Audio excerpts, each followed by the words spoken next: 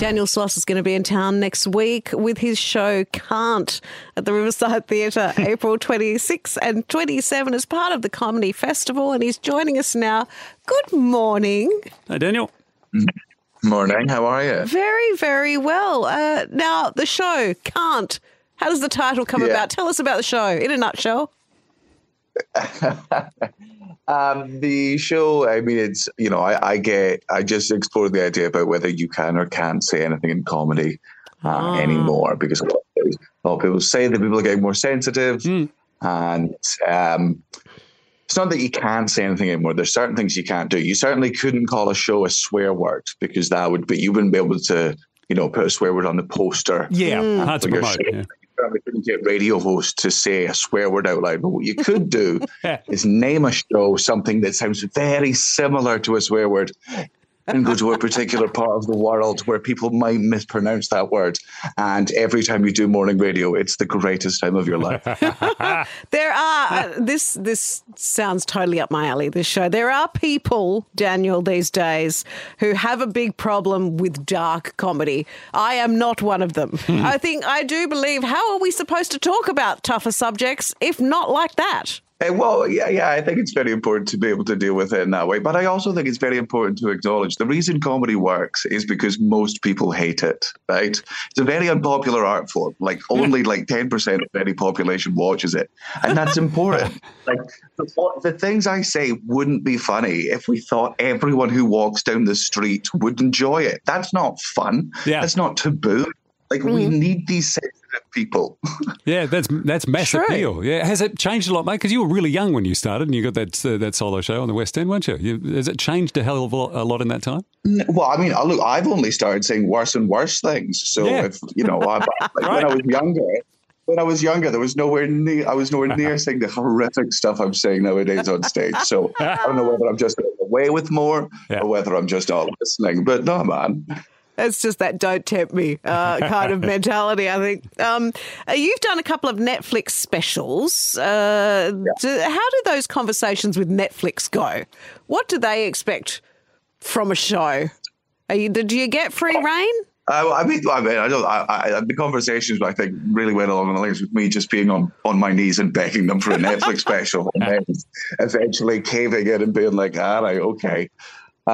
They were kind enough to give me them, I think it was back in 2018. So I gave them 2, and then they just sort of, you just trust them to put out on the algorithm, and they were like, hey, things might change, things might not, we'll see. And then for me, overnight things changed. It was a very different, thing to wake up to the next day. And things can change quickly. Mate, it's been 21 years since I had a 1-year-old. There's a lot of content for you though, isn't there, with a 1-year-old in your world? Well, I mean, but it's how much do you want to do? I've loved comedy since I was very young, and I always remember watching my favorite comedians become parents, and they always just began to suck at that point, not become a terrible comedian, but they used to punch up, and they used to challenge the system, and they used to challenge the audience, and then one day they just come on stage and start talking about their kids. For me, it always felt like watching professional soccer players go to play in America. Your career isn't over, but nobody respects what you're doing anymore. It's about the money at 38. Easiest version of the thing. Anyone can do jokes about kids, because now it's worth the jokes about kids, so I'm happy. Who are some of those comedians pre-kids that you really liked yourself? Oh, I mean, when I was growing up, I was a massive fan of Ed Byrne. My parents, my father made me watch Bill Hicks from a very young age. And I didn't understand the jokes, but I understood that there was a man on stage and he was swearing. That was getting a round of applause. And I was like, oh, that looks like a very cool job. I'll definitely try and end up doing whatever that is. And then when I got older, man, I like Bill Burr. I like George Carlin. I like Bo Burnham. I like a lot of Aussie comedians. I like Jim Jeffries. I like Nick Cody and Reese Nicholson and Auntie Donna. I'm a big comedy fan. I watch a lot. Oh, there's a lot of wrong town in there. I like it. Yeah. Well, a lot of wrong town. Bill Burr, he's fantastic. You've toured more than 50 countries. Are there any countries that are less welcoming, shall we say, of your humour than others? Well, yeah, I mean, certainly in countries where cancel culture actually exists, like Yeah. I can say whatever I want. I can go on stage tomorrow, say whatever I want about your government, and nothing will happen to me. Yeah. I've been to India. I've been to Singapore. I've been to Russia. I've been to places where they're like, if you say anything, not only are you cancelled, you're like, you will be disappeared. Don't have a cup of tea at the airport.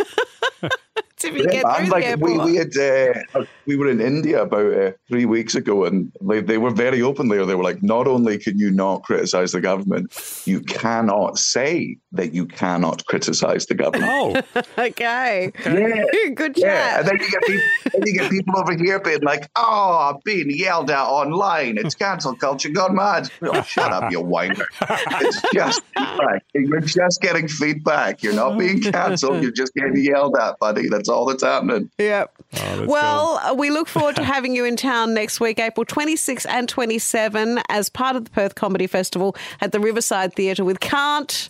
Daniel Sloss, thank you for joining us. thanks, Daniel. No, thank you for having me.